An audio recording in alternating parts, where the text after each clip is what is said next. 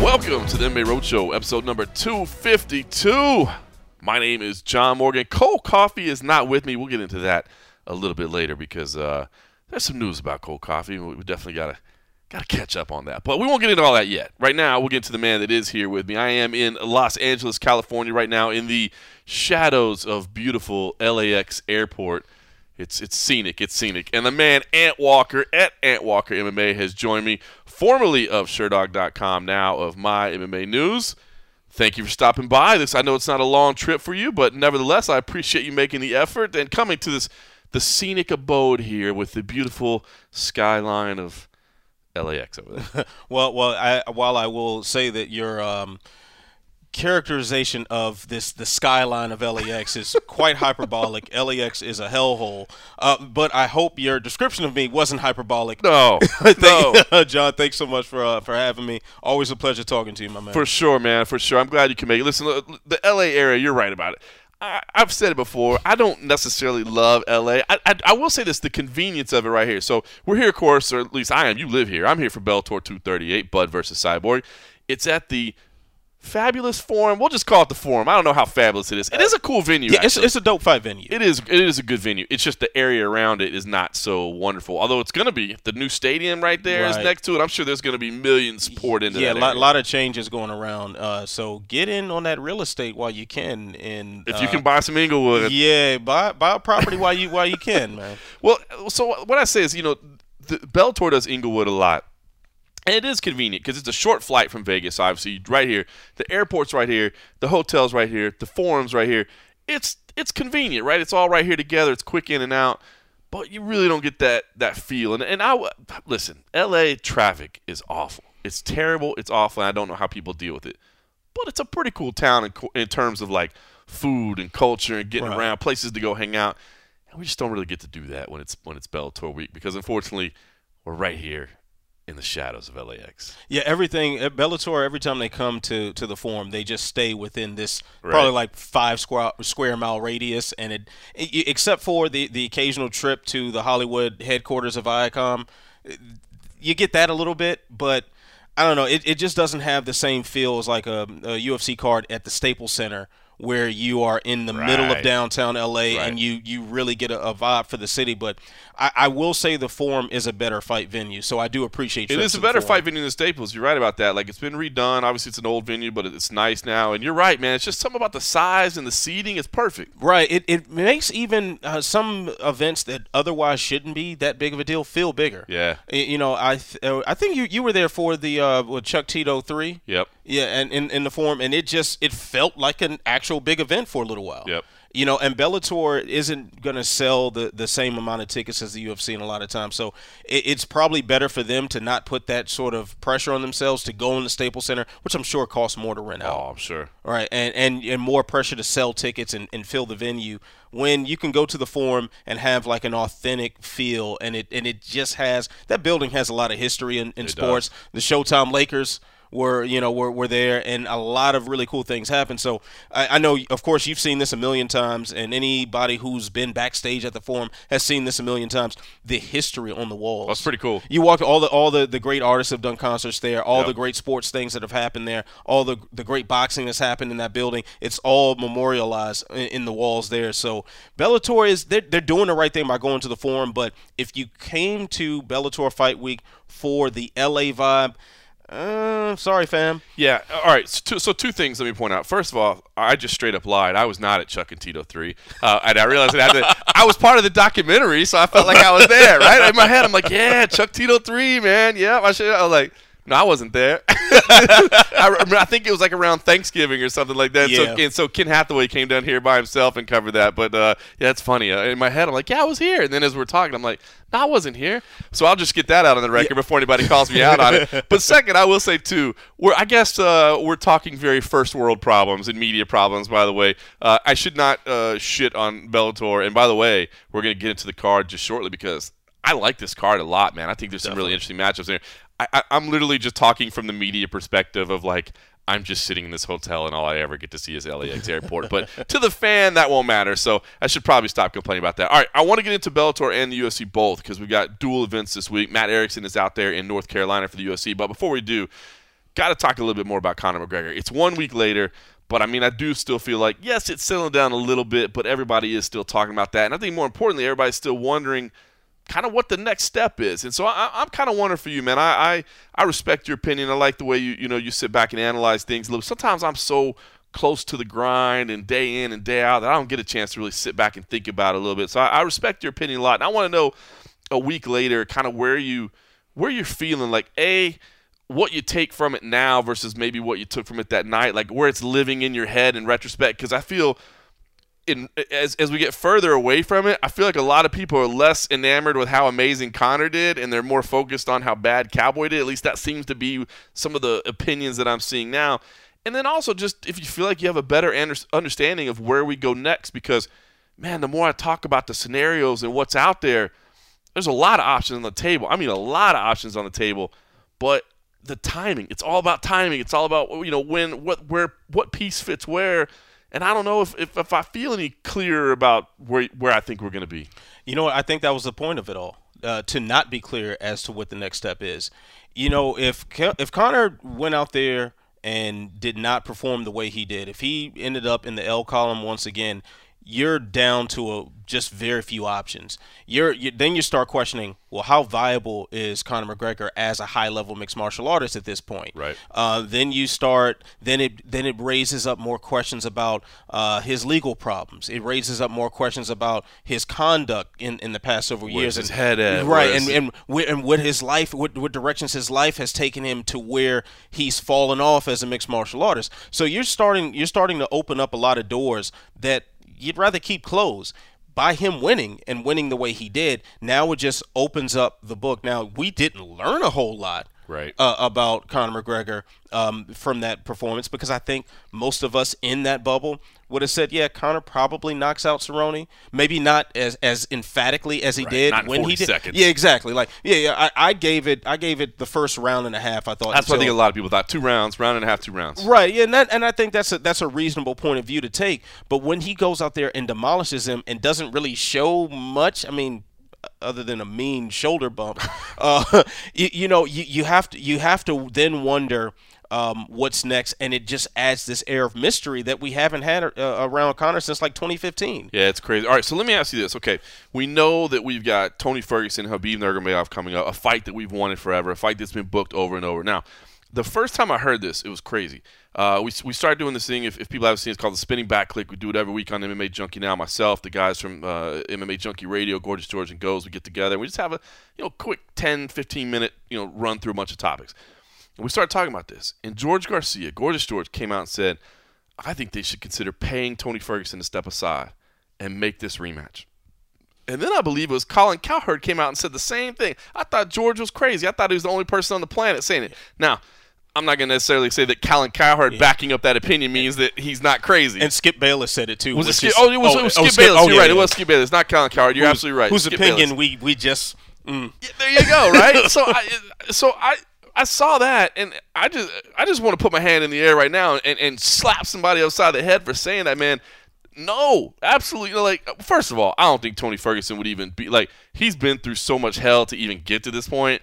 I don't think Tony Ferguson would accept that. But I think even, and I'm not trying to disrespect my man Gorgeous George, but I think even entertaining that is crazy. It's impossible. It's sacrilege. And and all respect to George. George is the homie. He's a cool guy. OG. Definitely much respect and love for that dude. But come on, fam. Yeah.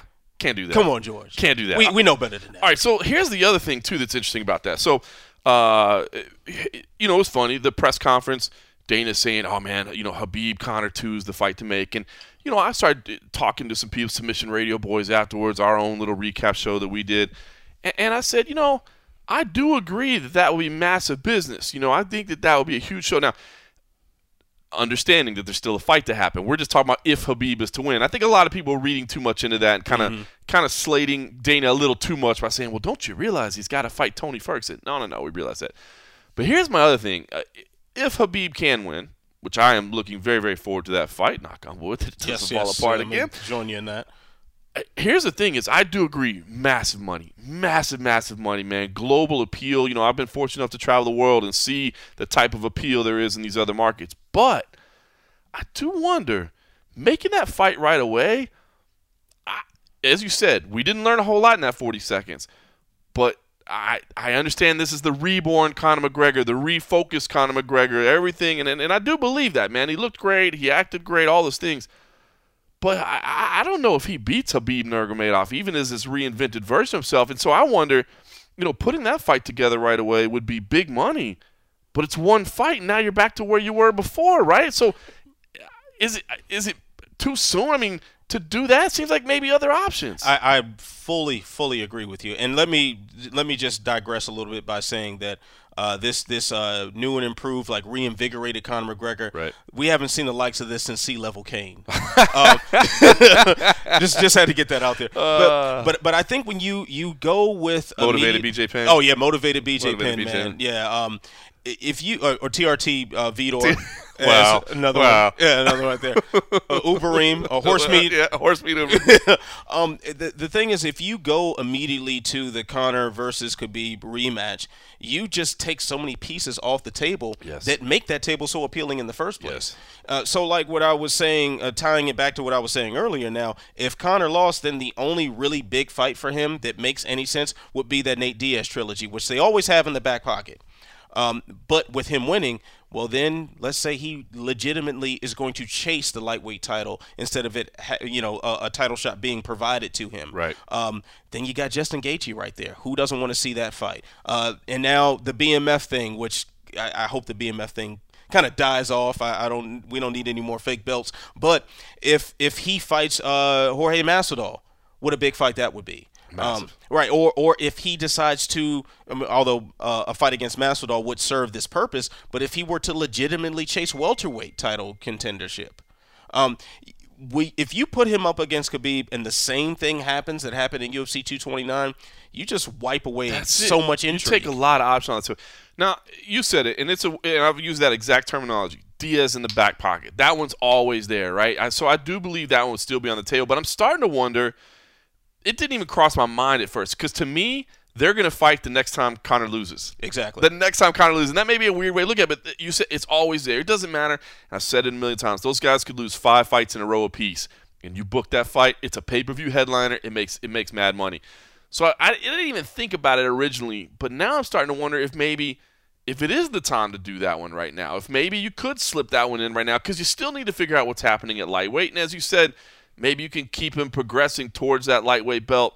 I'm not sure. And then the thing that's really blowing my mind is where does Justin Gaethje fit in, man? That guy is too damn good and too damn exciting to be on the outside looking in right now. But to be honest, I can't figure out exactly where he fits because if all the pieces were on the table and there was nothing announced or anything, I think I'd like the Masvidal fight right now. I think that's the one I feel like the most fan sentiment right now. Conor and Masvidal would be big. I mean, the personalities, the star power. Man, you see, what happened with the BMF title? I know, again, I'm with you. Let's not keep creating belts. But the damn president showed up to it. The Rock is there. Right. It was a big event. So those two personalities meeting, man, I think would be big. But it just seems like the UFC is like adamantly opposed to it, and honestly, doesn't even seem like Conor wants it. Which I'll be honest, it's a little head scratching to me, man. Because to me, I think out of Khabib, Tony Ferguson, Justin Gaethje, Masvidal, Usman, Diaz, I think that's probably about the most logical items right there. I think Masvidal is the most appealing out of all of them. I think so. I think style-wise, it's the most favorable one. Although, for the record, I would pick Masvidal in that if I gun to my head and I had to pick right now. I probably would. But style-wise, that seems like the most favorable matchup for him. There's going to be bigger money in that than a Usman fight. I would say even right now, probably even bigger money than the Diaz trilogy. Yeah. If it were to happen right at this moment. I think so. I'm just surprised that they don't seem more excited about it. So I think you said a great thing early on was saying, I think the point was for people not to know. Because you're right. Because Conor, if he wants something, he says it right away. Right? He always has a message. He always has a plan. It's not just, throwing out there just for sake. He knows exactly where he's going, exactly what he wants. So I do think the fact that he kind of came in and said, I don't know, we'll sit back and we'll wait. I think he wants to create that. I will say the one thing I do not want to see this. I do not want to see him box. I don't care if it's Mayweather. Please. I don't care if it's Pacquiao. No. I don't care if it's Terrence Crawford or whoever's being thrown out there now. Definitely not if it's Terrence Crawford. I do not want to see it. Man, I'm so sick of the boxing MMA talk. I'm so sick of it. Yeah. And the thing is, as much as I say that, my dumb ass will be right there. Of course you will. Of course. Well, that's the thing is, okay, that's it. Like Mayweather McGregor. I mean, I'll remember that for the rest of my life. You know what I mean? That was a spectacle. It was crazy, man, to see it. And if something like that happened again, it would be similarly a spectacle. That was lightning in a bottle. It was two things. It was lightning in a bottle. You're right. I don't know if you can go back and make that. And the other thing was, to me, it was never competitive. It was never going to be competitive, and that's why I'm tired of it. I mean, you're right, and that's probably what made it lightning in a bottle. The fact that these two huge stars were able to put a fight together. We all said, I mean, I remember when the rumors first came out, and I was doing interviews going, this is never going to happen. I don't even know why we're talking about it. And then it happens. I'm like, well, I don't know anything about the sport anymore, But it was never going to be a competitive fight, just as, I mean, there's a reason Floyd Mayweather doesn't step into MMA. I mean, any boxer coming to MMA is going to get mauled. There's no question about that. They're not going to be able to stop leg kicks and takedowns. But the other way around, I mean, when you go fight a professional boxer in a professional boxing match, you're going to lose. Yeah, you learn how little you know about boxing. That's it. It's just not exciting to me. That's why I don't want to see it happen. I don't want to lose. If this is prime Conor, if this is reinvigorated Conor, and we're only going to get a short win, I mean, this dude's not going to fight for 10 years. You know what I mean? Like, let's make the fights count. Right, big time. And then when you start talking about some of those other names, like Crawford or Pacquiao, we start getting ridiculous as far as what we can expect Conor to look like when it's all over with. Right. It's one thing to step in against Floyd, a guy whose style is predicated mostly on defense, a guy who isn't known to have knockout power, and a guy who's gonna play around to make all the money he can at the gambling table when he's betting on his own fight.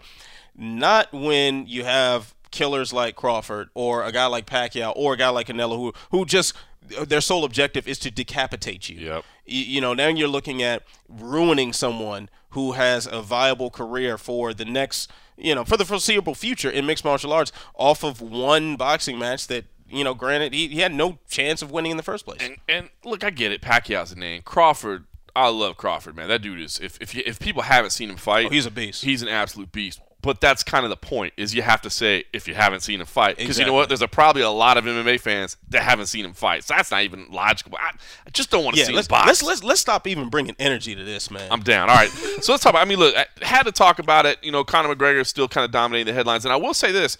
The UFC and Bellator are both holding events this weekend. I think it's hard for both of them to promote, man, this quick afterwards. Now, luckily, neither one's a pay-per-view. It's not like you're being asked to shell out money again. But in terms of, for Bellator, number one, selling tickets here is probably not easy, because I guarantee you, if you're a hardcore MMA fan and you live in LA, you probably tried to get yourself to Vegas to at least go soak in the atmosphere, if not to actually go to the fight itself. So, got to be tough to sell tickets here. But even, I mean, the UFC out in Raleigh, I mean, they're getting ready for a card, but I don't feel like there's any big push behind it. Zero buzz behind it. Like it actually took me a second to sit there and think about what the main event was. Yeah. And for JDS versus Curtis Blades, I mean that's an excellent fight. It's an excellent fight. It's just tough on the calendar, man. I mean, that quick behind it, and it's just hard. The UFC only has so many people and on so much staff, and fans only have so much attention.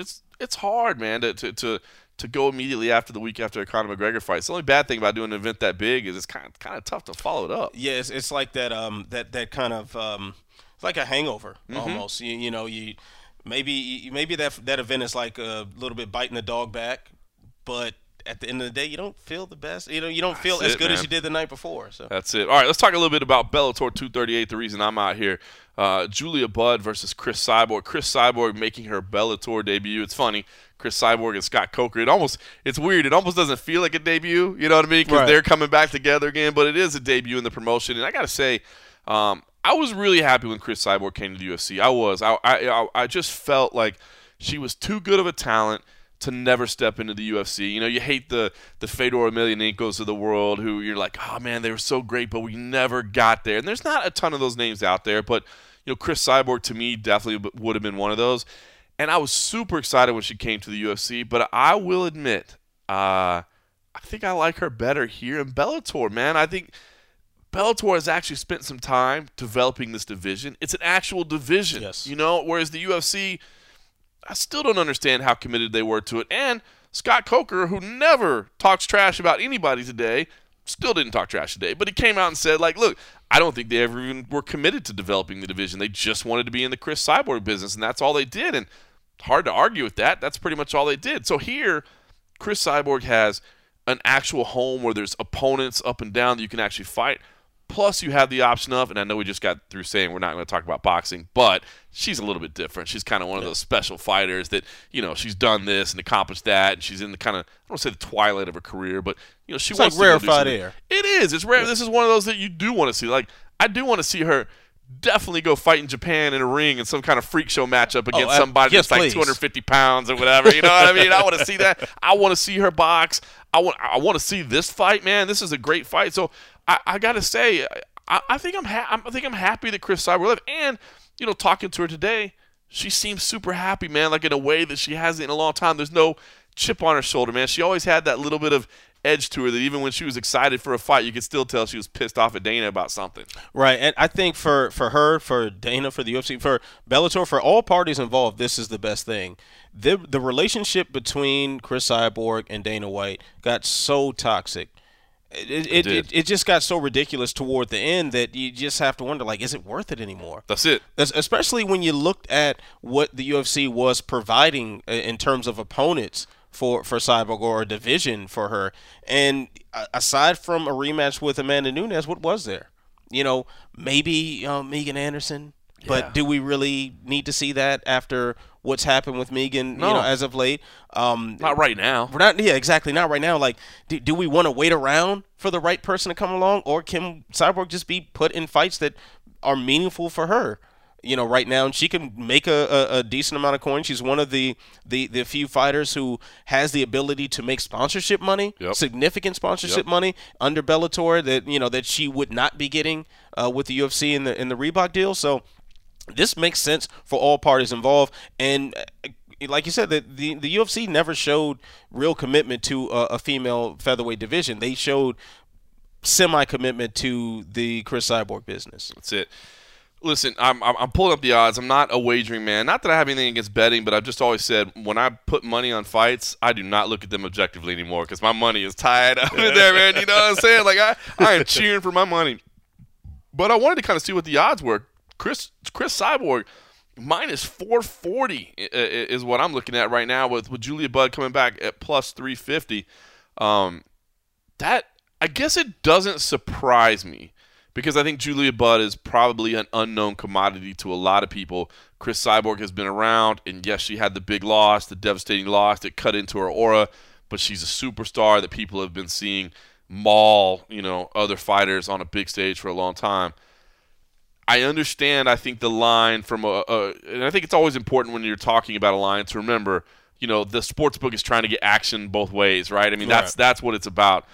But if that was like, hey, is this what you agree in terms of competitiveness or how much there is of a chance to win, I look at this a lot differently. I don't know if I'd say pick him. And I did end up picking Chris Cyborg in this fight.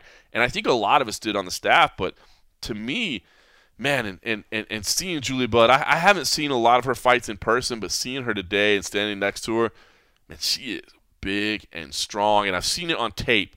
But seeing her and realizing that she's bigger than Cyborg, and I don't know if she'll be, quite as quick or quite as explosive. She might have to be a little bit more tactical about it. But I think Julia Budd's a live underdog here.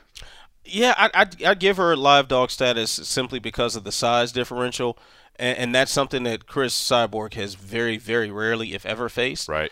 But at least an athletic big person, right? Right, exactly. But the way they fight, I just don't see Julia Budd coming away with this. I'm not too mad at the odds. Maybe I'd make it a little closer. Yeah, a little bit closer. Yeah. No, but Cyborg is. I think it depends on what sort of Cyborg we see. Now, I am definitely of the school of thought that if you were to put Chris Cyborg against Amanda Nunes today, the result might be a little different. Not necessarily that Nunes would lose or whatnot, but it wouldn't happen that emphatically. It wouldn't happen that fast. Right. I think what we saw from Cyborg at UFC 232 was more of a kind of rushing. Like it was pre Jason Perillo Cyborg, in my opinion. It was. Now you take the patient and kind of disciplined striker that Cyborg has evolved into under his tutelage. That's a very tough puzzle for Julia Budd to crack. Yep. If Cyborg goes in there trying to bully her, like she attempted to do with Amanda, like she was able to do pre-Perillo with a who's who in Strikeforce, then I think Budd's chances get a little better, because you see that over-aggression. Budd goes in for that takedown. She gets her down and ground and pounds her out. That's a possibility.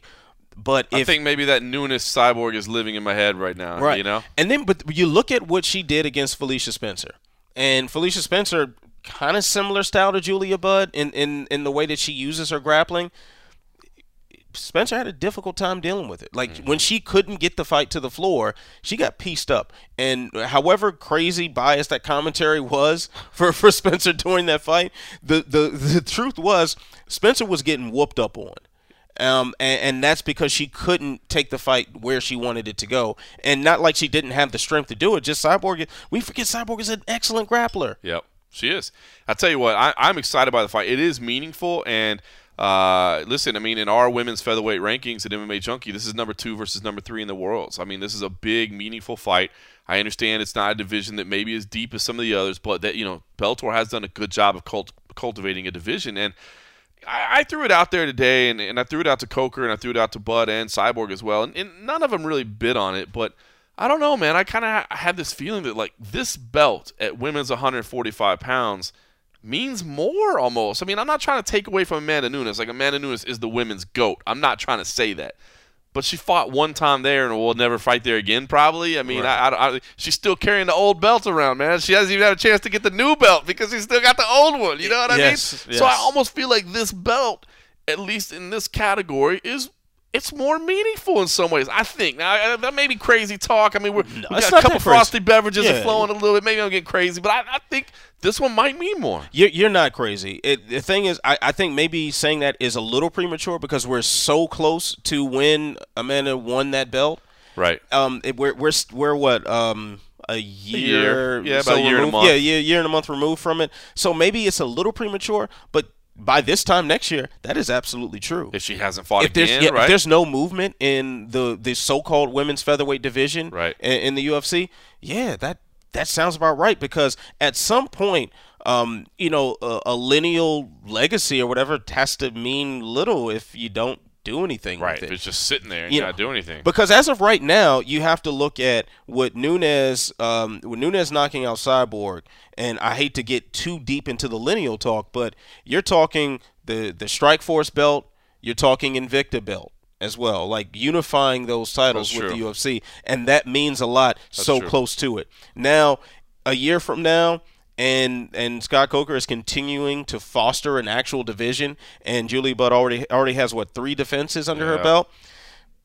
That means that's going to mean more in the future. That's a good point. All right, listen, well, I had a couple minutes to catch up with Cyborg today. Kept it brief with her because Dave Doyle had also spoken with her for a feature that's on MMA Junkie and a print piece in USA Today as well. But I did have a couple minutes to talk about it, and here's what Cyborg had to say. Cyborg, obviously you fought in all the biggest organizations in the world, but I wonder, that first fight, when you're stepping into a new home, what's the feel like? Are there any nerves or excitement or, kind of a feeling of the unknown? Young. I feel young. I feel motivated. I feel happy, for new chapter in my career. Excited to have this fight. Very nice. You and Julia have been close to each other, right? I mean, Strikeforce, Invicta, you've been under the same banner before. So, was this a fight that you thought about, that gave energy to, thought that, hey, we're definitely going to fight at some point? I knew we were gonna fight one day together. She's 145 pounds, I am, but we get different ways, and now we meet each other Saturday. Nice.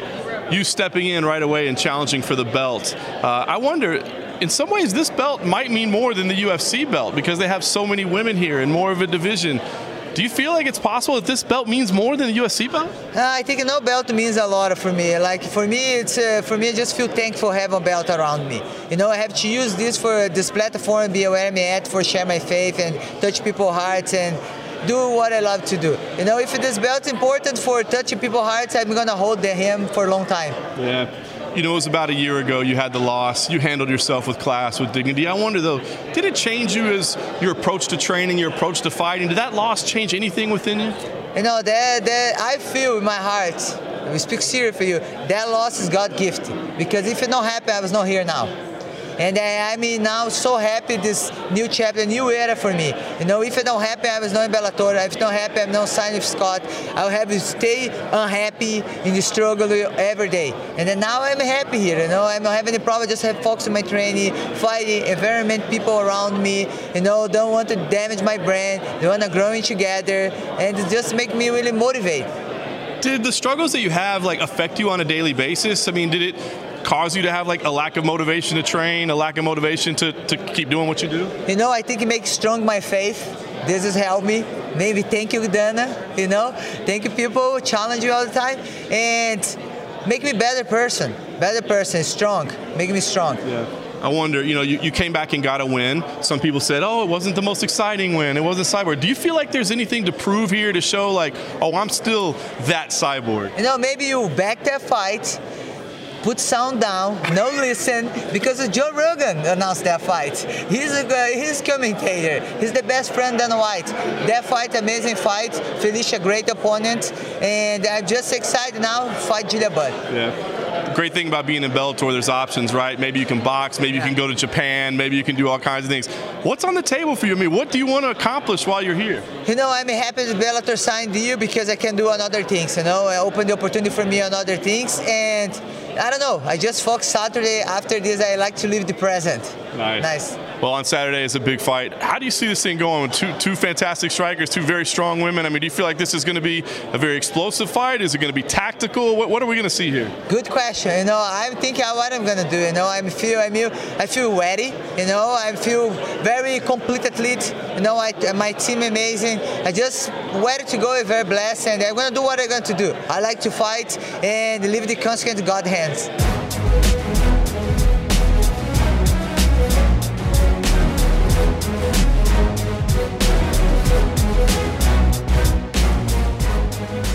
All right, that was Chris Cyborg. I thought it was funny, man. She pointed out exactly what you said, the commentary, how biased it was. She said, make sure you watch it with the volume down if you want to talk about my last fight. But listen, this is a good fight. I'm excited about it. I really am. And I think this, again, tops off a good card. Should say, by the way, if you like what you're hearing, make sure if you're logged into iTunes or wherever you hear this wonderful MMA Roadshow, wherever you get your podcast, make sure you log in, make sure you subscribe, leave us a positive review, leave us some feedback, man. That always helps. And if you want to kick it up to that next level, go to patreon.com/the MMA Roadshow. We would appreciate your financial support. It helps us out a little bit. And trying to get the Patreon community a little bit more involved moving forward. It's been a small thing on the side, but I'm going to try to grow that bad boy a little bit so we have a little community. I'm tired of Twitter. I'm tired of Instagram. I want our community, man. I'm tired of this crappy social media. And you know what? Before we continue, I just have to do something because we did talk a little retrospective in the last week.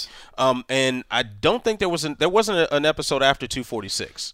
Correct. Right. So can I say and a half? You can. All right, I wanted to get to the and a half, but I couldn't because I had to work the next morning and.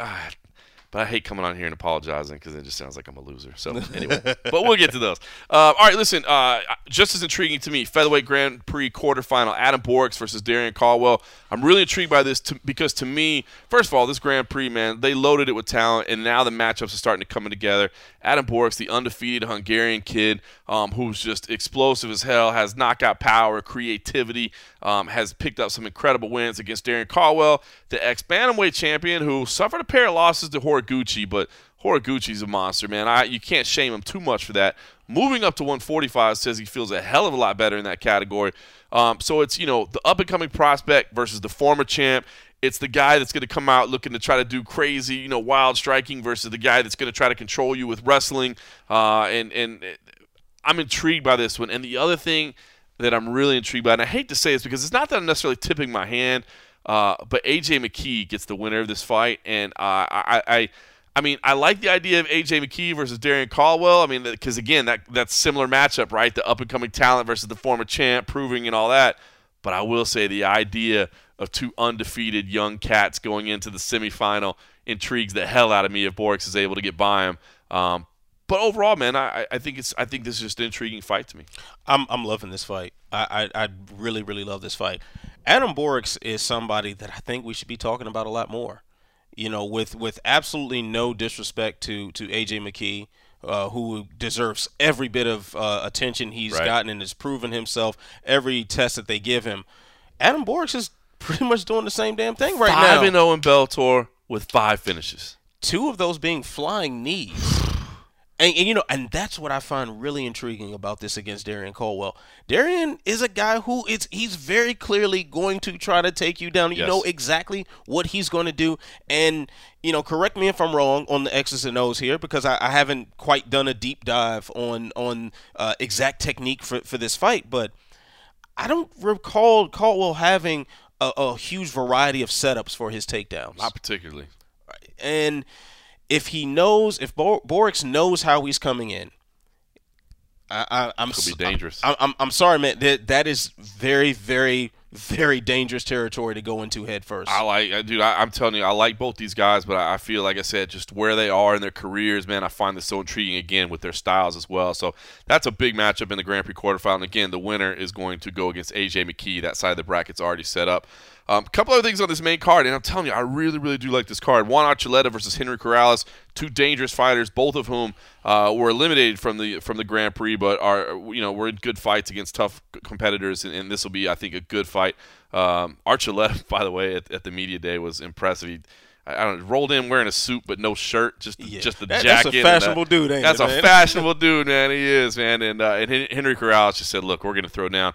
Sergio Pettis making his debut, another big name coming over from the UFC, against a guy in Alfred Kashakian who I don't think a lot of people probably know the name, and understandably so, but the guy is an absolute terror on the regional stage. He's come up to the big stage a couple times. He was on Dana White's Contender Series. He lost to Sean O'Malley. Oh, by the way, that guy's pretty good. He lost to Juan Archuleta out on the regional scene before. So, he's pretty good, too. He's not, exactly. So he's lost to some top talent, and Kashakian said the Contender Series fight was an eye-opener. I talked to him briefly today, and he said, listen, man, I didn't do anything in my diet before. Like, I had no nutrition because I just ate fast food. He's like, I would cut like 20 pounds on the day I was weighing in. He's like, I've changed all that, man. It's going to be different. So, man, coming in against Sergio Pettis, Sergio's not getting just a gimme fight here, you know. So I'm intrigued by this one a lot. And then you round out the main card with the specialists. You got Raymond Daniels coming in, he of the just absolutely insane knockout, facing Jason King, and then Emily King against Ava Knight, who I had not talked to Ava Knight before. Man, she is a pleasure to talk to. She's such a nice young lady. She's a sweet sweetheart. Yeah. I enjoyed it. I will say this. I was like, what are the biggest lessons you learned? Now, of course, she is, if you don't know, Ava Knight, a former professional boxing champion, which I didn't even know. I guess still, I don't know if she still has a title. Does she still have a title? I don't know if she still has a but title. She boxed. Yeah, she she's boxed still in active. Between then. Yeah, she boxed like a couple months ago or a month and a half ago, something I didn't like know that. Yeah. She boxed. She did her MMA debut, then she went and boxed, and now she's back doing MMA again. But it was funny. I was like, what lessons did you learn? You know, just generic questions, but the standard stuff that you want to know. What did you learn out of that first MMA fight? She said, I learned that I never want to be on my back again. I'm like, well, okay. Yeah. That is a good lesson.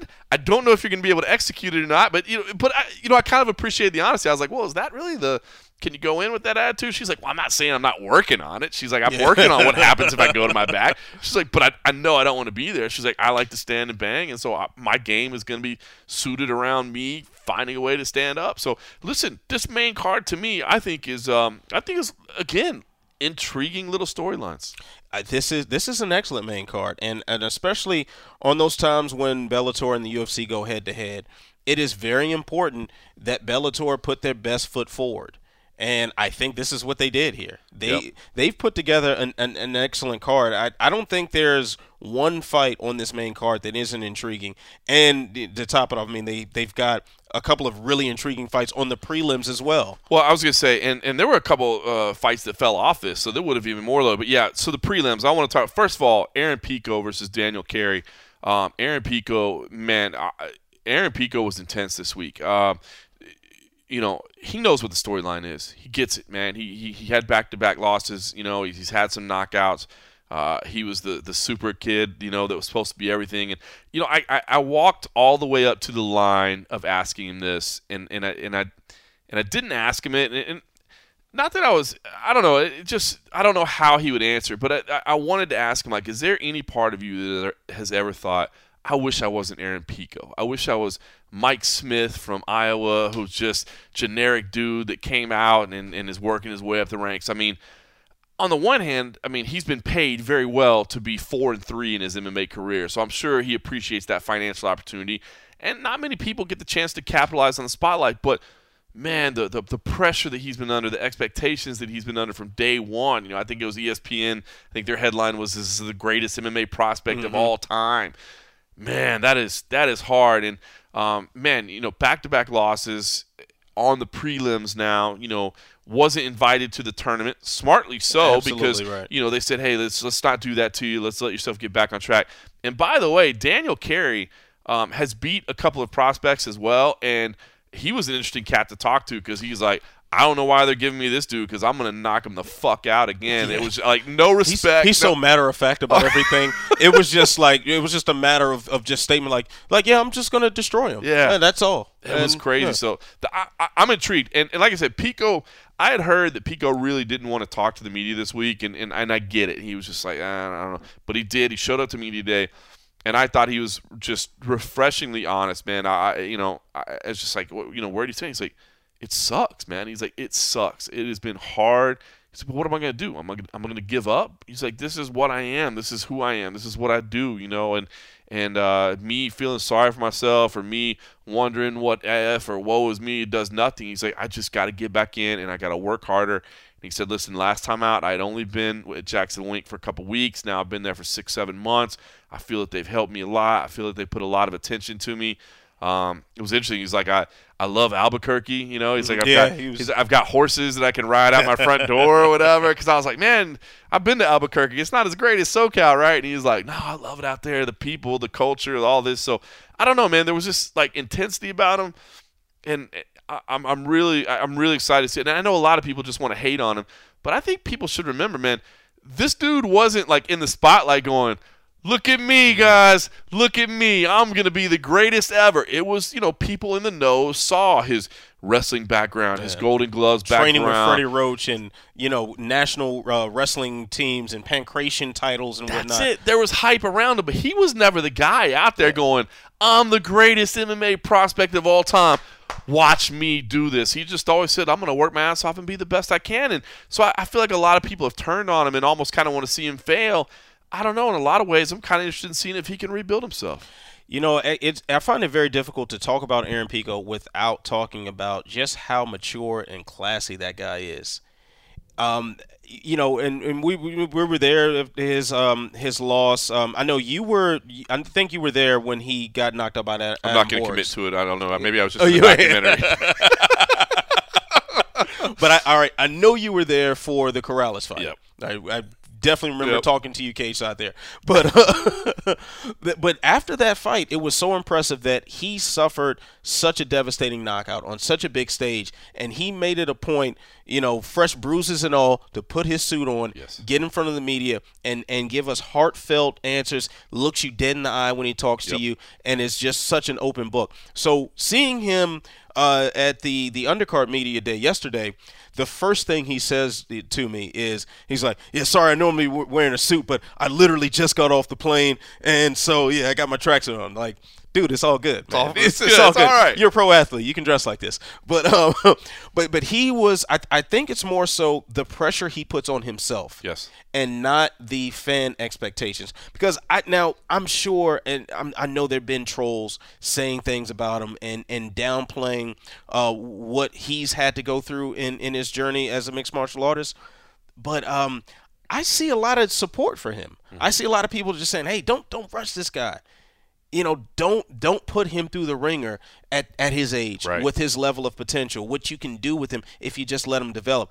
What I found very intriguing was, I think the last time he was before the media, now this is another time I know for sure you were there because we talked to each other, the Dominance MMA Media Day. Yes.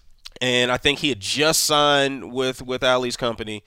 And I asked him something there, and he just about his time at Jackson Wink, and he sounded confident in his new coaching. When I asked him about it this time, he sounded 10 times more confident. Yes. And it's just this laser focus that he has. Now, I'm not saying that he's going to go out and just blow the doors off of Daniel Carey, because Daniel Carey has the right mentality going into this. Man, he don't give a fuck about none of the fanfare or none of the hype around Pico. He just comes out to do his job. Yep. But this version of Pico, man, I'm excited. I'm excited for it too, man. I'm excited to see what happens here. A couple of names I just want to give you to look out for. J.J. Wilson, kid out of New Zealand, man. He's living in SoCal, training there now. Man, this kid is dangerous. 4-0, 3 of those in Bellator, all 4 stoppages, all in like 90 seconds or less.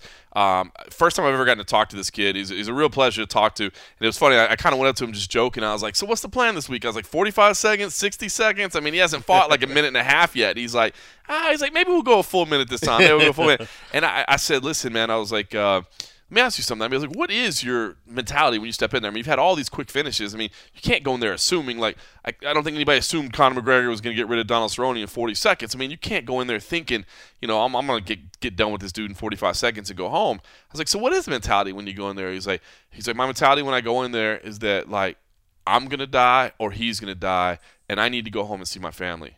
I was like, oh. That is intense, my friend. Just you saying that right now just scared the shit out of me. Right? I was like, dude, I love that. And he actually posted that quote on his Instagram. So if you want to check him out on his Instagram, I was like, this is lit. I'm gonna figure out how to repost Instagram. I still don't know how to do that. I'm just learning Instagram. That's why I'm trying to start the Patreon, so I don't have to mess with that stuff. But I thought that was intense. But the kid has looked very, very talented. He hasn't fought long, but he's looked very, very talented. So that's a name, if you're not familiar with it, to watch out for. Pay attention, Curtis Millender. Yes. Back in Bellator. You know what? I feel so bad I interviewed him.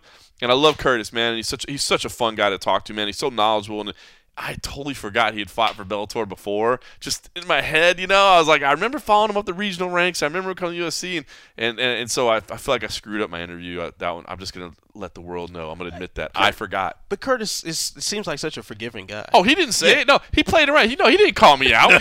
I knew myself. I was like, man, like, new home, welcome to your new home. He's like, yeah. Now, if I'd remembered, I'd been like, welcome back. Yeah. That sort of thing. I'm like, is there going to be nerves? Like, yeah, you came from the UFC, but now you're in Bellator. Does it feel different? See, if I'd have remembered, I'd have been like, is it comfortable now that, you've been here? But I'm a dumbass, and I totally forgot. So I just want to admit that in front of the world. I totally forgot. And I felt that afterwards, I realized what I had done. Because at the very end of the interview, he started talking about him and MVP, and he's like, fuck that guy. And I was like, why would you? I was like, what? And then it still slowly started coming back to me, and I'm like, I'm such an idiot. I was like, got to pivot around. Yeah, such an idiot. I was We've like, all been there. Interview over. So that's one to watch. And the last one, and it's tough because Adel Altamimi, one of the stories of last year for Bellator. Remember this kid that was in the military and had this horrible thing happen to him where he watched his friends get murdered. Right in front of him. Got a contract. Man, that was just such an emotional thing. But now he's fighting AJ Agazarm, who I just want to share this because AJ Agazarm, I thought is an interesting character. If you know anything about AJ Agazarm, he's an interesting character, right? I had interviewed him one time before, and it was before his debut fight. And I walked up to him and ended up being his first interview of the day. Well, it turns out I was his first interview of the day on his first fight week interview ever. He had done interviews, but never fight week interviews, never here. And the interview was so awkward, and I was just like, this dude does not want to talk to me at all, one bit. But as soon as the interview was over, he was like, bro, can we take a picture together? And I was like, well, yes, we can take a picture together. I'm like, what's going on? So it was funny. So that was the last. I haven't been at his other fights. He lost that first one, but he's come back and put together a couple wins, and now he's on a little bit of a winning streak. So I see him this week, and immediately he comes up and he's like, bro, you did me dirty last time. He was like, you got me first, and I wasn't ready.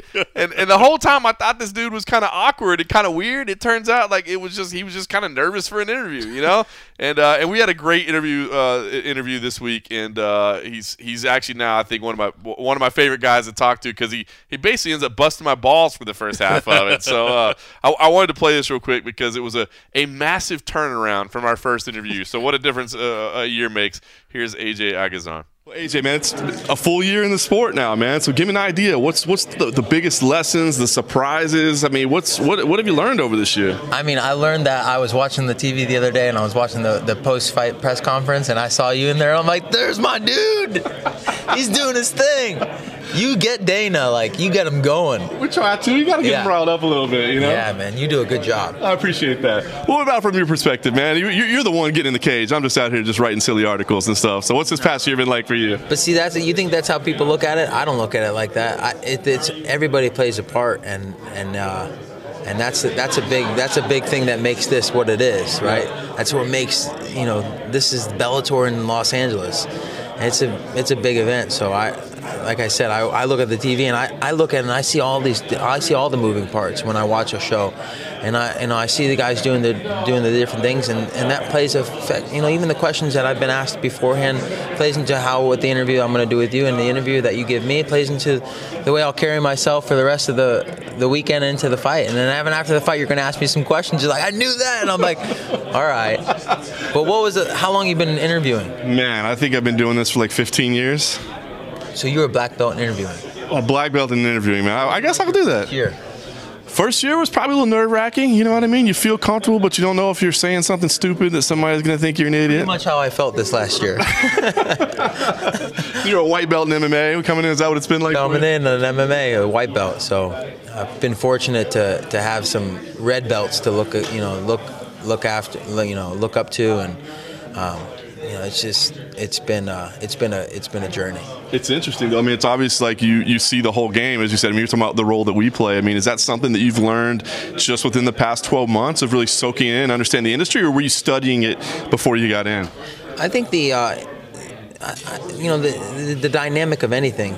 I come from a big family, so it's a pretty dynamic family, and there's always a lot of moving parts, just like anything else. So when you look at things more as a whole, and I try not to just individualize myself in the situation. There's a lot of fighters on this roster, and you guys, you looked at Bellator's schedule over the last couple months. They were in Japan, they were in Hawaii, they were all over the place, and this is just another show on their calendar. But I'm working to make this a special show, and that's why I work my tail off to really to give you guys something to report on, to give the fans something to watch, and give myself my best foot forward in everything I do. Yeah, it's awesome. You've got a little momentum going right now for sure with the wins. But I do wonder, after that first loss, haters were coming out, man. They were attacking you. I saw it. Was that difficult for you to have that be your first experience?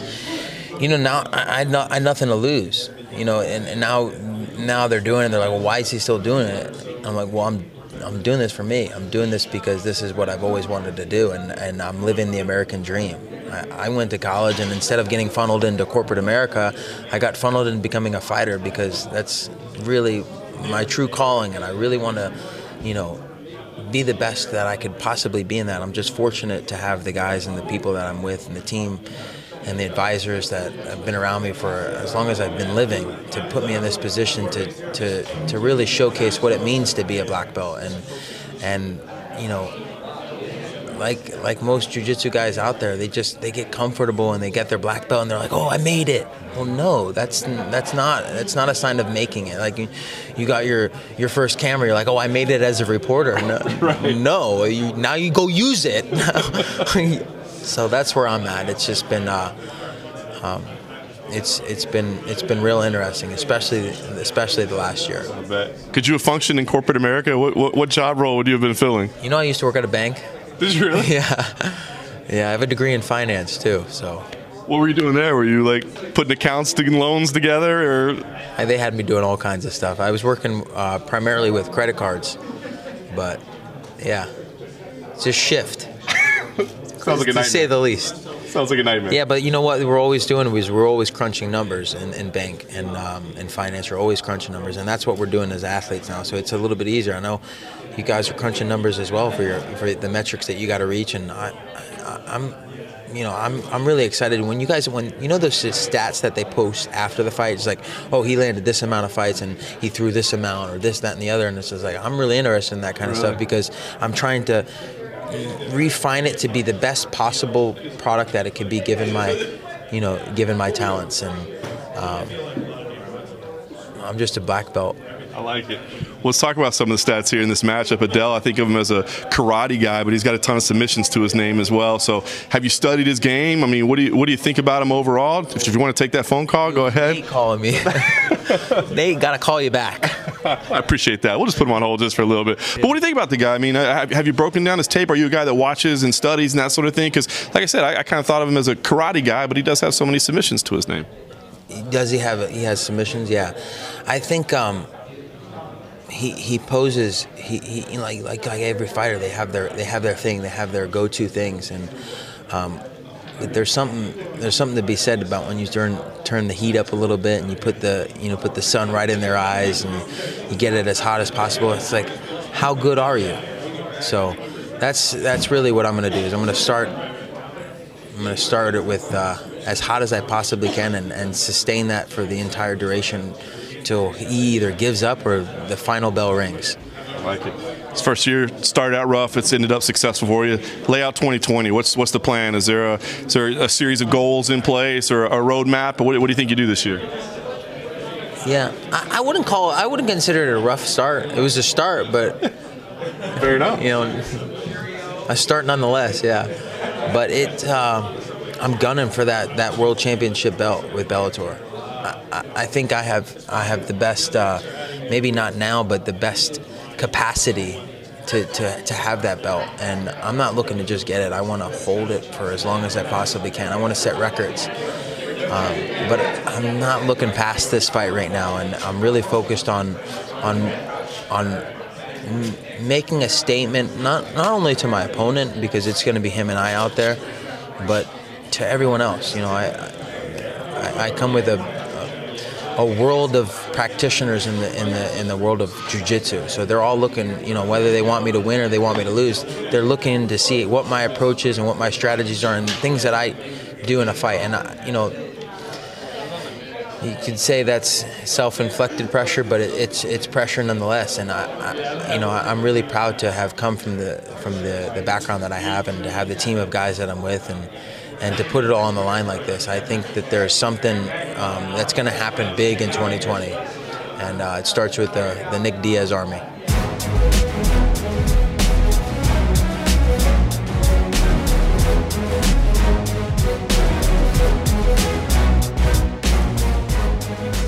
All right, the Florida boy. I'm telling you, he's one of the boys now. I like him, man. I thought he was awkward, but he's all right. So, listen, I think this Bellator card has a lot of interesting fights on it, and I'm glad I'm here covering it, man. I think it's going to be a good one. But it is not the only fight. I do hate the fact – I hate when they go head-to-head. Yeah. I hate the fact that the UFC is on the exact same night. Now, if you're a hardcore MMA fan, there is a couple hours difference, so you will be able to kind of layer things out a little bit. I just like it better when one is Friday, one is Saturday, because then you can watch everything. But UFC on ESPN Plus 24, Blades versus Dos Santos out there in Raleigh, North Carolina. Matt Erickson is out there, and a big main event, man. You said it a little bit earlier. Curtis Blades versus Junior Dos Santos. Big heavyweight fight for sure. And again, we were talking about matchups that have kind of meanings and positionings and where people are at in their careers. Curtis Blades and Junior Dos Santos, man, this is intriguing to me because Curtis is that guy that, he's had those rumblings. This is the guy. And if Francis Ngannou didn't exist, he would be the guy. You know what Definitely. I mean? He'd be right there. And it is funny that Francis Ngannou has been his kryptonite because I'm not saying Junior Dos Santos is a Francis Ngannou clone. They're definitely very different in their striking, but you're talking about a striking specialist, a very good striker in the heavyweight division. So interested to see if that, kryptonite plays out a little bit. Meanwhile, Junior Dos Santos, former champ, of course, we know everything that he's accomplished, man. Just such an awesome human being, number one, but fantastic matchups and a great track record. But I feel like there's question marks around him. Is he still what he once was? And he's getting, to face kind of that next generation right here. And it's an intriguing one to me. I'm very, very interested in this fight. I'm kind of not sure what to think about it. In no disrespect to either gentleman, but we're kind of seeing like the cast-offs of Francis Ngannou meet one another to try to see who gets another opportunity to right that wrong. Right. I'm leaning toward Curtis Blades in this one. I am too. He's a big favorite. A big favorite. I didn't realize that. I'm just checking the odds again. He's big favorite. How big of a favorite? Minus 250. Wow, that's I mean, not massive, but that's still pretty damn big. Especially given what JDS has accomplished in his career, man. And it's not like while I think Curtis Blades is probably going to be able to get a takedown, ground and pound him out, and get a TKO stoppage. Taking down Junior Dos Santos not easy. is a lot easier said than done. Yep. So I don't think Blades is necessarily going to be able to hang with him primarily on the feet, but at the same time, Blades is still very new to MMA. So when you're that new to MMA and you're still fighting on that high of a level, like you're gonna make these rapid improvements. Yep. And that's something we need to watch for. I mean, I guess the closest person that we can liken JDS's style that Blades has faced before, maybe Overeem. Makes some sense. Maybe I'll go on a limb with that one. We saw how that played out. Yep. I think Curtis Blades might be able to buy himself some new life atop of the heavyweight division. I'm intrigued, man. You look through JDS's recent track record. As you said, Ngannou lost that fight. I mean, complications there or whatever, but lost that fight. And he's had the injury since. You know what I mean? He's had all the infection and all that stuff. I'm kind of curious about that. How did that impact him? Then you go back. Wins over Derek Lewis, wins over Tai Tuivasa. No disrespect, love both those guys. Fun to watch, fun to talk to. But not elite-level competitors. I don't think either one of those, you don't look at them and go, definite future champion. That's somebody that's going to be there. The win over Blagoy Ivanov. That was an impressive one. You know what I mean? Like, that means something. That means something, and that's a tough dude. But, again, not somebody that you're like. Right. Not okay, this could be a champion. Yeah. Right here. That does, yeah. So I don't know. I'm curious because, listen, I'm not trying to count JDS out, man. 35 years old. Again, one of the nicest dudes in the sport, man. He's up there singing Purple Rain in front of the media the other day, having fun. I mean, I love this guy, but there's question marks. That's what I'm saying. I'm not counting the guy out. What I'm saying is there's question marks. That's what I like to see when I go in. What's going to get answered? You know what I mean? And that's what I feel like is does he still belong in this elite level competition? You know what I mean? Or is Blades this guy that we thought he was? Man, I'm excited by this one. Yeah, I'm leaning toward Blades being the guy we thought he was. I mean, I don't think that's really putting down JDS at all. Right. I think Blades is really just that good. Right. Like you said, a world without Francis Ngannou, Curtis Blades is the guy. Yep. So yeah, I think he's going to show that Saturday. I'm intrigued by that one. The other one I'm really intrigued by, man, Michael Chiesa versus Rafael Dos Anjos, yes, man. Please, may I have another? That's it. Yes. And again, I'm very intrigued by the main event, so I'm not trying to write it off, man. I'm not. But to me, this one has just as much intrigue, if not more, man. I love it, man, and I don't know what to think of it, man, because Chiesa at 170 pounds, definitely the right move. No question about it. Definitely the right move. And again, I think RDA, one of these guys that we're having question marks about, like, exactly where he stands, right? I mean, the guy has shown that he can fight the very best of the best, and obviously former champ as well, similar position. I mean, Chiesa, I don't know that I'd say is in a similar position to Curtis Blades, but maybe so, and the fact that he's coming up to a new division, and it does seem like this is the right place for him to be in. So a lot of similar storylines, I guess, to these top two fights, and I'm excited by this one as well. And by the way, Here it's the other way around. Rafael Dos Anjos, the established veteran, the big favorite at minus 260. That makes sense to me. I wouldn't put the line that far apart, but it makes sense to me that Dos Anjos is the favorite, and mainly because Chiesa, this is his first real test at welterweight. Yes, it is. It is. That is fair to say. Yeah, with all due respect to Carlos Condit and Diego Sanchez, who are both absolute, pioneers, vets, legends in the game. They are diminished versions of themselves. That is it's hard.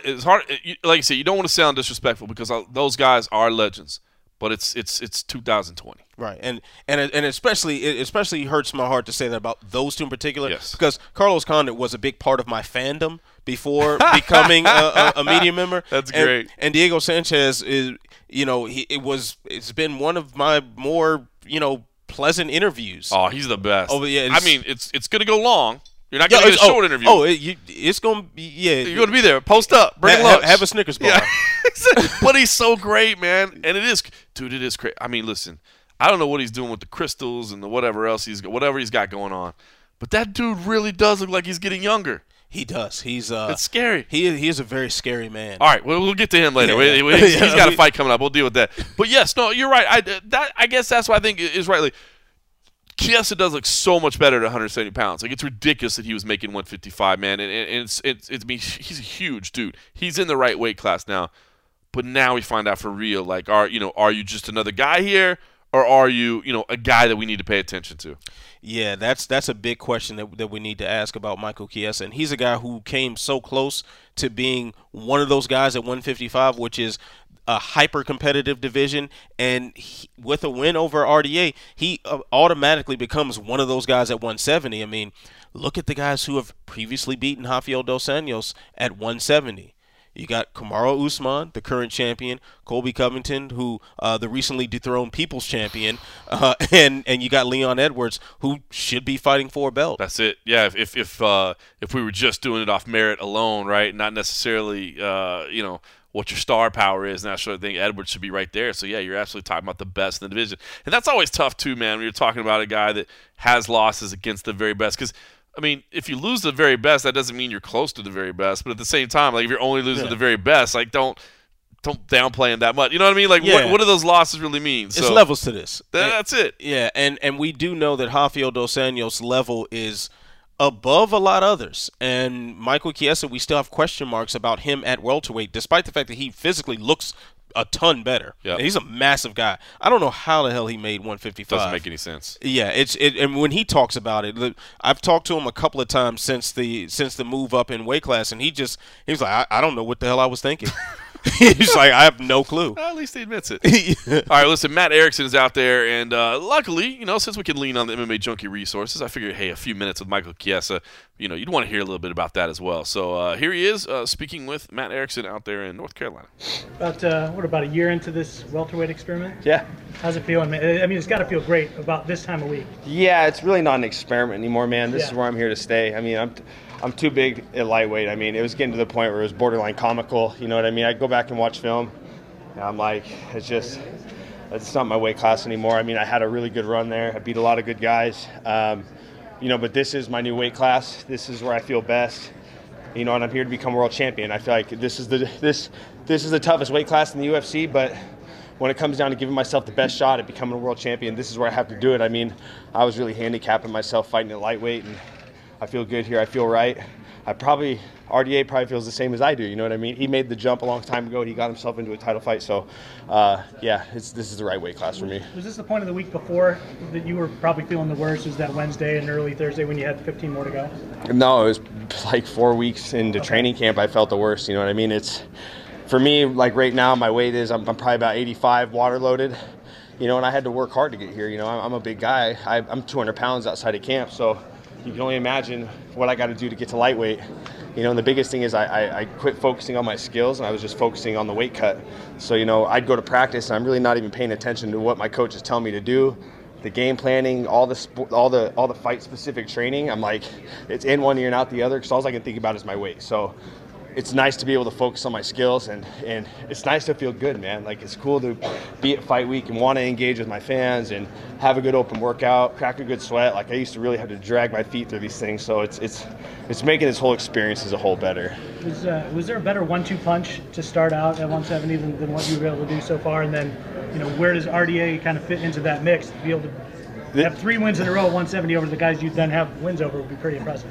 Yeah, I mean, this is the toughest one. I mean, out of anybody I fought in the UFC, this is the stiffest test I've fought to date. Like, it's I mean, the proof's in the pudding. I mean, the guy's former world champion, fought for a belt at 170, and he's still very relevant. He's a guy, I mean, he beat Kevin Lee, and Kevin Lee is like 7 years younger than him. So it's like, for him to be at the age he's at and still beating these young guys, it's like, I feel like the toughest guys to compete against are the guys that are at the veteran status, that have seen it all and are in like their mid-30s, like they're still in their groove. Like, this is a guy that's still in his groove, but I got to go out there and derail him. So I'm really excited for the opportunity to compete against him, but I got to get my hand raised on Saturday night. What has been your impression being here in Raleigh, and what does it do for the sport to have UFC here? I love being here in Raleigh. it's cool to come to these cities that haven't had the exposure to the UFC yet, because everybody wants to come see the spectacle. You know what I mean? And it's an honor to be one of the people to put on. I mean, I'm co-main event, so it's like I'm on the poster. You know, I'm around town. You know, there's a buzz. It's good to be here. You know, and it's cool to have like a good connection. There's a guy who's a wrestling coach at NC State, Adam Hall, and I grew up watching him wrestle on the same circuit where I'm from in Washington. So it's like they welcomed us in open arms. So I've been at NC State College, using their training room, getting some practices in, watching those guys. And you know, I went to the game last night, went to the hockey game. It's just a good hometown feel. I love fighting in Las Vegas, but I love just as much to come to places like Raleigh, North Carolina, and get to share this experience with you guys.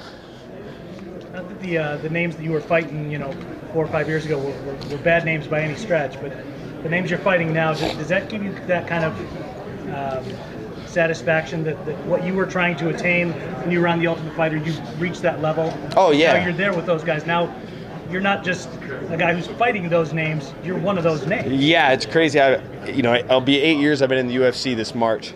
So it's like I guess I've achieved that veteran status. But it's nice to be in this fight with RDA and still feel like the up-and-comer. Like, I feel like the up-and-comer. I'm going up against the veteran. I'm going up against the guy who's a former world champion. You know, in my last, since Kevin Lee, who he fought for a belt after we fought, Anthony Pettis, former world champion, Carlos Condit, former world champion, Diego Sanchez, former contender, fought for a belt. You know, this is my 5th champion. This is the 5th guy that I've fought in a row that's been in a title fight or has been a champion. So these are the fights I want. And that's how you become a champion, man. I gotta beat these guys, and you know it's a lot easier. It sounds a lot easier than it is. You know what I mean? So it's an honor. Can you break him down real quick for us? I mean, obviously we know he's good on the ground, but we know, I mean, the majority of your wins are there as well. So. Well, I'll break it down for you real simple. He's got really good stand-up. He's got a hard leg kick. He's got great takedown defense. He's got good submissions. Got my work cut out for me. Notice you did nothing but chili peppers up there. Yeah. You and I have had these Pearl Jam discussions before. So I'd be remiss to not ask if you'd heard the new single. I have not yet, but I did see that they released it on later. Twitter. So yeah, I'm excited for it. Yeah. This little PJ sounds good. What's your game plan on Saturday? Everything you just mentioned. Yeah. How do you plan to counter that? How do you plan to continue to rise against the welterweight ranks? Well, I can't reveal too much, but you know, for as well-rounded and complete as a fighter as he is, there's obviously, everybody's got holes in their game. Nobody's perfect, you know what I mean? Everybody's got holes that can be exploited by, you know, another man. So there's some things that we're going to look to capitalize on. But, you know, I'm expecting a 3-round fight. I'm expecting to be in there for 15 minutes. I'm expecting to, at some point, maybe be on the bad end of some exchanges, but I'm also expecting to be on the good end of some exchanges. And that goes for the ground, that goes for the wrestling, that goes for everything, you know what I mean? So it's going to be a back-and-forth fight, but, you know, I'm very confident I'm going to get my hand raised.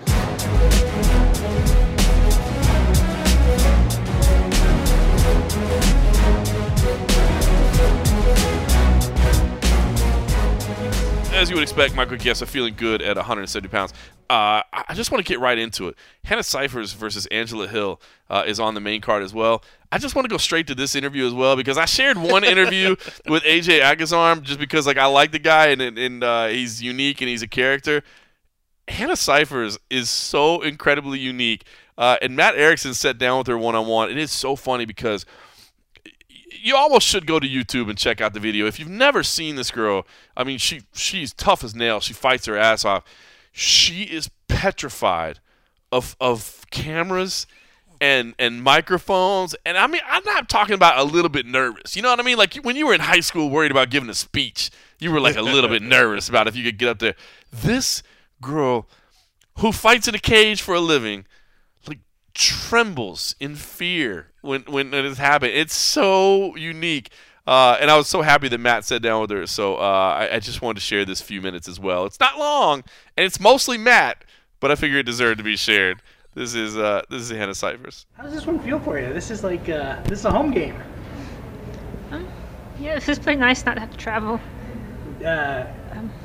Did you, when you knew this card was coming here, did you say, hey, I want to be on this show 100% for sure, get me on it? I inquired about getting on it because I thought it'd be nice to get to fight close to home.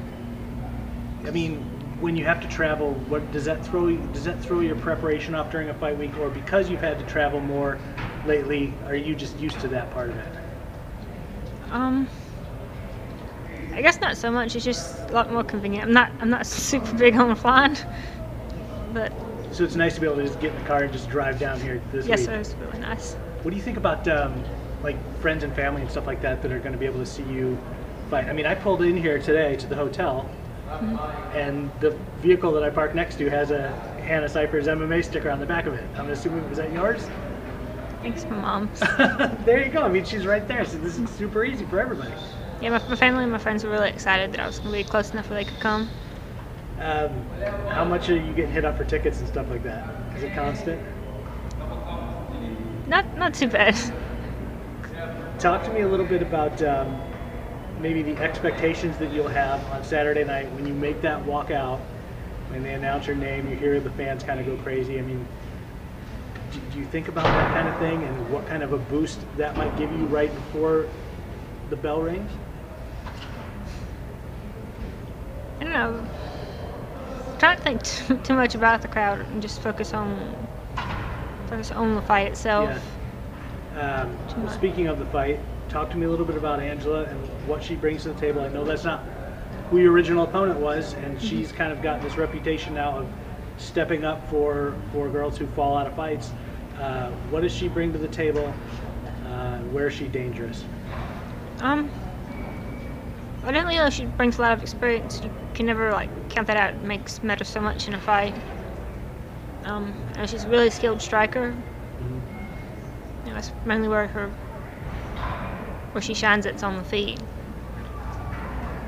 It's gonna be pretty fun.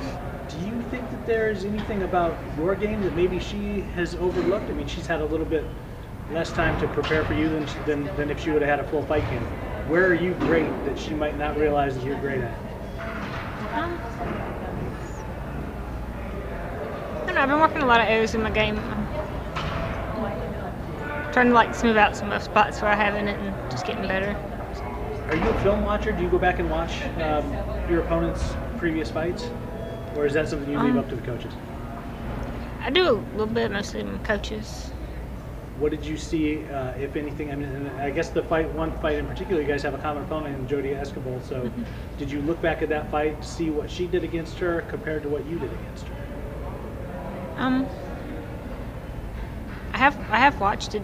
I generally watch all the UFC fights as they come through, especially with the girls. So, a little bit. Now that we're starting off a new year, we're still a few weeks into the new year. Did you set any goals for this year in terms of your fight, your fight career? I mean, do you want to have a certain number of fights this year? Is there a certain spot you want to be in the rankings by the end of the year, or are you just a one fight at a time kind of girl? I like to be really hard on myself and set goals, but I also, as far as fighting, just take it more one fight at a time. I'm focused on this fight, but since it is early in the year, I would like to be able to fight maybe a couple more times this year. Be able to string a few together, and then, I mean, you got to string a few together to say that you're in that title picture, right? Yes. Is that the ultimate goal for you? I would like to be good. Yeah. I mean, good enough to get the title, but see how it goes. If you had a picture in your head of the ideal way that you'd like to have things go on Saturday night, knowing you're this close to friends and family, you're this close to home, what's that ideal way to get it done? Is it being on a highlight reel? Is it some kind of an awesome finish? Probably would make my family and stuff back home happy, but let's see.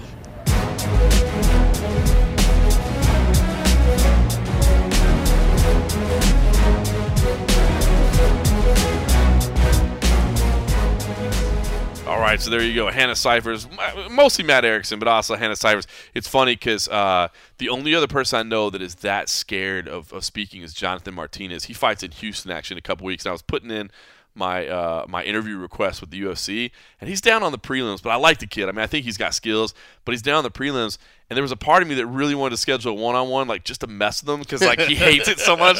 He's so scared of talking. I might just try to pull him aside. Probably if I put it on paper for him, he'll get scared when it's on his schedule. He doesn't want to do it. Listen, to be honest, this fight card, I don't want to disrespect it at all, but I mean, neither of us are in as deep. But I did want to pick out a couple things that stand out to me, and I want to let you do the same. Arnold Allen versus Nick Lentz. I think that's a quality fight there. That's not Arnold Allen's original opponent, but Nick Lentz stepping in, the grizzled veteran there. man, I think that's a big test for Arnold Allen, who's looked impressive so far. Justine Kish versus Lucy Pudilova, I just think that could be a scrap. And Lena Landsberg versus Sarah McMahon, seeing Sarah McMahon come back after pregnancy and taking a break and that sort of thing, it'll be interesting to see where she's at. But I think the hardcores, Brett Johns versus Tony Gravely, I think that is going to be a phenomenal fight, man. I really like Tony Gravely, and I really like Brett Johns, so keep your eye on that one. And Herbert Burns versus Nate Landwehr. Herbert Burns, obviously the brother of Gilbert Burns, but Nate has been fighting under the M1 banner, and that dude is an absolute character.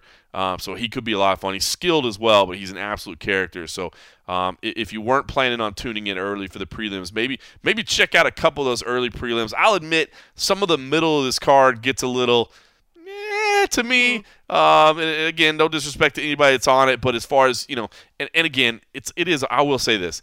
When you're on site and you're talking to the people and it gets a little bit more intriguing to me.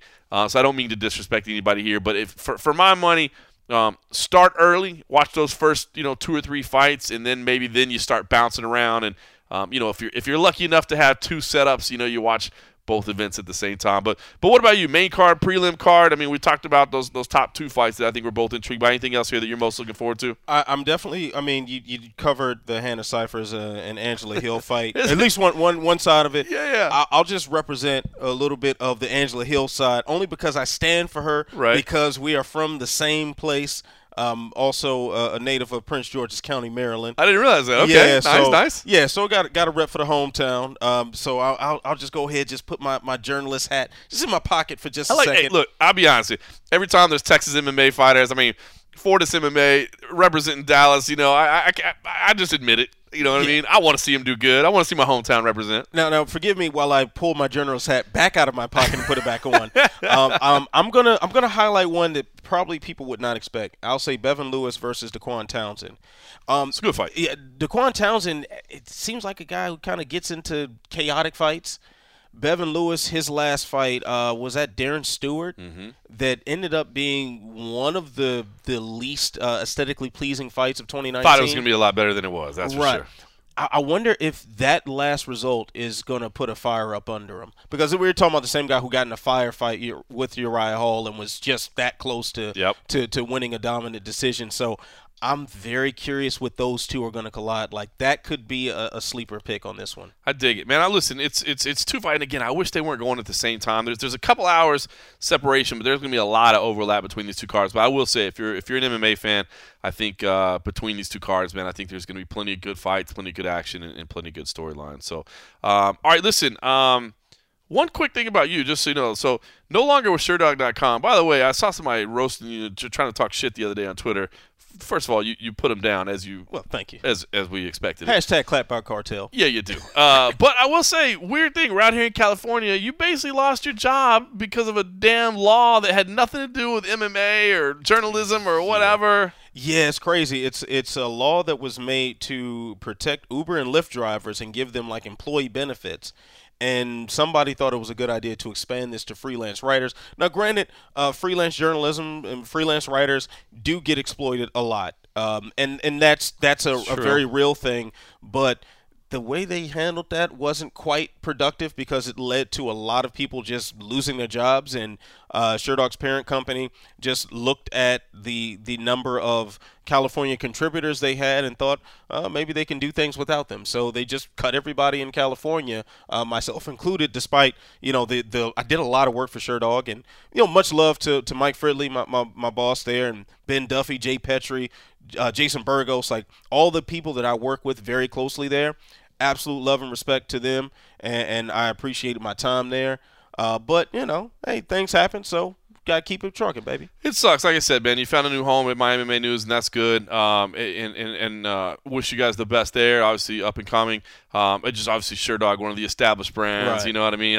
Legends of the sport, so to speak. So it's a shame that couldn't work out. And it's a shame that it didn't have anything to do with your performance or anything like that. It's literally just dumb loss. Yeah, just a politician that decided that 35 entries per contributor a year would be sufficient for an independent contractor as a writer. Insane. Yeah, that's super trash. Like I can do like 12 entries. If you leave me alone at a media day, I've turned in like 12 to 15 pieces of content in one day. Like that's It'd be one thing standard. if you were like a magazine writer writing like cover pieces or yeah, something. like, you know what I mean? like, dude, I'm out there in these streets, man. I'm trying to get these, I'm at the media day. I'm trying to talk to everybody and get some good content. But it's all good. Like it's my journey in mixed martial arts media has been such a thrill ride. It still is now. Like I'm sitting here across from one of my role models in this game and sharing beers. I'm looking around the room, man. There might be somebody else behind me.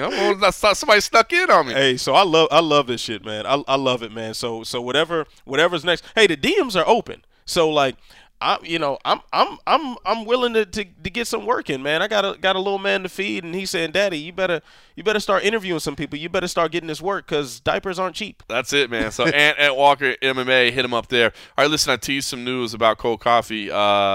We've been talking for a couple weeks about what's going on, and it's been a rough one behind the scenes. I'll just level it out there and be honest with you. I know he would have been here and share it with us here, but he's back home in Vegas, and I thought the only right thing to do. I talked to him about it earlier and asked him how he wanted to handle things, and he actually wanted to speak to everybody in his own words and share a little bit of what's going on. So just no real easy way to segue to it, but here's Cold Coffee. Well, hello everybody. Sorry I haven't had a chance to be around on these last couple ones. Just crazy work, but as well dealing with some stuff. But before you get too excited, no, I'm not dying or anything like that, but I am dealing with some shit. Well, I guess, how do I set it up? I started noticing months back I was getting like numbness in some of my feet, one of my foot, and then eventually started progressing, and then numbness in the leg as it was starting to move up. When it started with issues, and of course your doctors wants to say, oh, you're overweight, this is going on, and you should lose weight, and you should do this, and, but something inside you's like, something else is going on. I know something else is going on, but okay, you're right. I'll try to lose some weight, and I'll try to do this, and then you go through the day, and you start noticing that, things are getting harder to do, moving around and carrying a lot of gear and a lot of that stuff, your normal back pains just kind of feel a little more amplified. Long story short, after sort of trying to treat that forever, finally doctors come to the conclusion I probably have sort of a pinched nerve or something with my in the spine, like a spinal stenosis. So they thought there was like an enlarging of the spinal columns that was causing some issues that could cause some of the numbness of the legs and the other stuff. So they're like, hey, well, let's just go get some MRIs and see what we can see there. I'm sure it's the stenosis thing. But luckily enough, I suppose, by doing this, the MRIs, we found a good-sized mass or a tumor that is actually surrounding it's sort of working its way through my spinal column, and it is actually crushing my spinal column in a section there that is the reason why I'm getting a lot of this numbness of the legs. It's hard to stand sometimes. Sometimes just the ability to walk kind of is really weird. And when you start losing that function, you really start to freak out a little bit. You kind of take all that stuff sort of for granted. The ability to get up out of your bed easy and to move around and all the other kind of stuff. So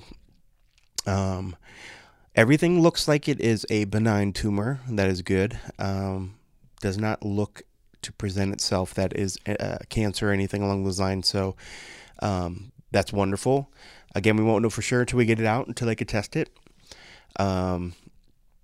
But that is actually going to take place next Friday morning on the 31st. So I will probably spend the time of when most of you cool people will be watching the Super Bowl. I'm going to be recovering. I'm not going to say hopefully, like I always have been saying recently, because I'm a sick bastard. I will be recovering in the hospital. So hopefully I will be able to watch the game. I'm not sure how that it's all going to work, but we're going to make that work. But the surgery is going to involve 2 surgeons because luckily enough, my tumor is super, just like I am. And so rather than just presenting itself in the spine area so that the spinal surgeon can get to it, it actually is protruding into the chest cavity. So I'm also going to have a thoracic surgeon get in there as well. So lucky me, for the low price of some number I don't even want to think about, I'm going to have 2 surgeons do a back-to-back surgery. At one point they talked about trying to do tandem stuff, but whatever. I feel like I'm getting way too much into the details. But that's kind of what's been going on, dealing with all that stuff. And the guys at Junkie have been really good, kind of help covering some of the events that normally I would have to, especially the last couple of weeks. I've had to get pulled off of event stuff to go do various testing and stuff, and it's been rough, but I appreciate all my brothers there at MMA Junkie for helping out, and I appreciate you guys that have sent the good thoughts and vibes. And I'm not a big praying man myself, but I respect and appreciate all you out there that are. So I would be more than happy to accept all your prayers and thoughts and good vibes and all that other stuff that's going to be going for that will be hopefully be coming to me on next Friday. And if you could send some good thoughts to my surgeons, send good vibes their way. I'm hoping they're going to do the best work, and then I'll be back out on the road after some recovery time, and some rehab time. Just kind of getting everything back in order. But I'm looking forward to moving around a lot easier, and getting to hopefully enjoy a lot of that stuff that we take for granted. Just moving, exercising, go hiking, walking, all that other good stuff. There's nothing like facing your sort of mortality that kind of throws it back in your face, and I've been lucky, and I feel like I'm getting all morbid to say I've had a good life, but I have had a good life.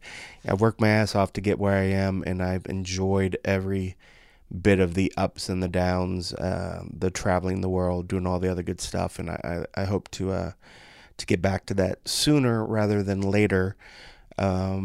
So that's it, kind of in a nutshell. So, I apologize if I've been a grumpier asshole than later. I did read that this tumor can cause personality changes. I was hoping it would make me a much shinier, happier person. Maybe that's still to come. So, yeah. So there it is. I appreciate you all.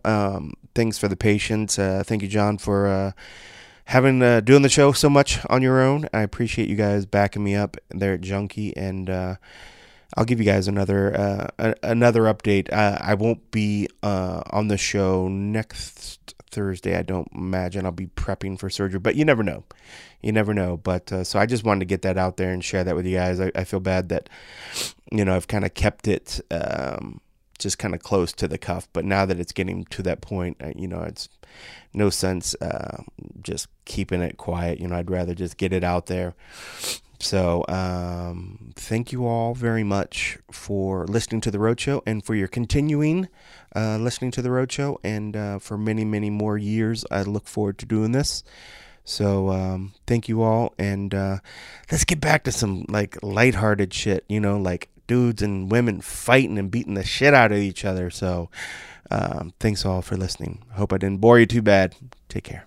All right, so there you have it, straight from Cold Coffee's mouth. Not the easiest time for him. So as we said before, man, please keep your thoughts with him. I don't know if you're religious types or whatever else, but whatever you can do to send some positive energy his way.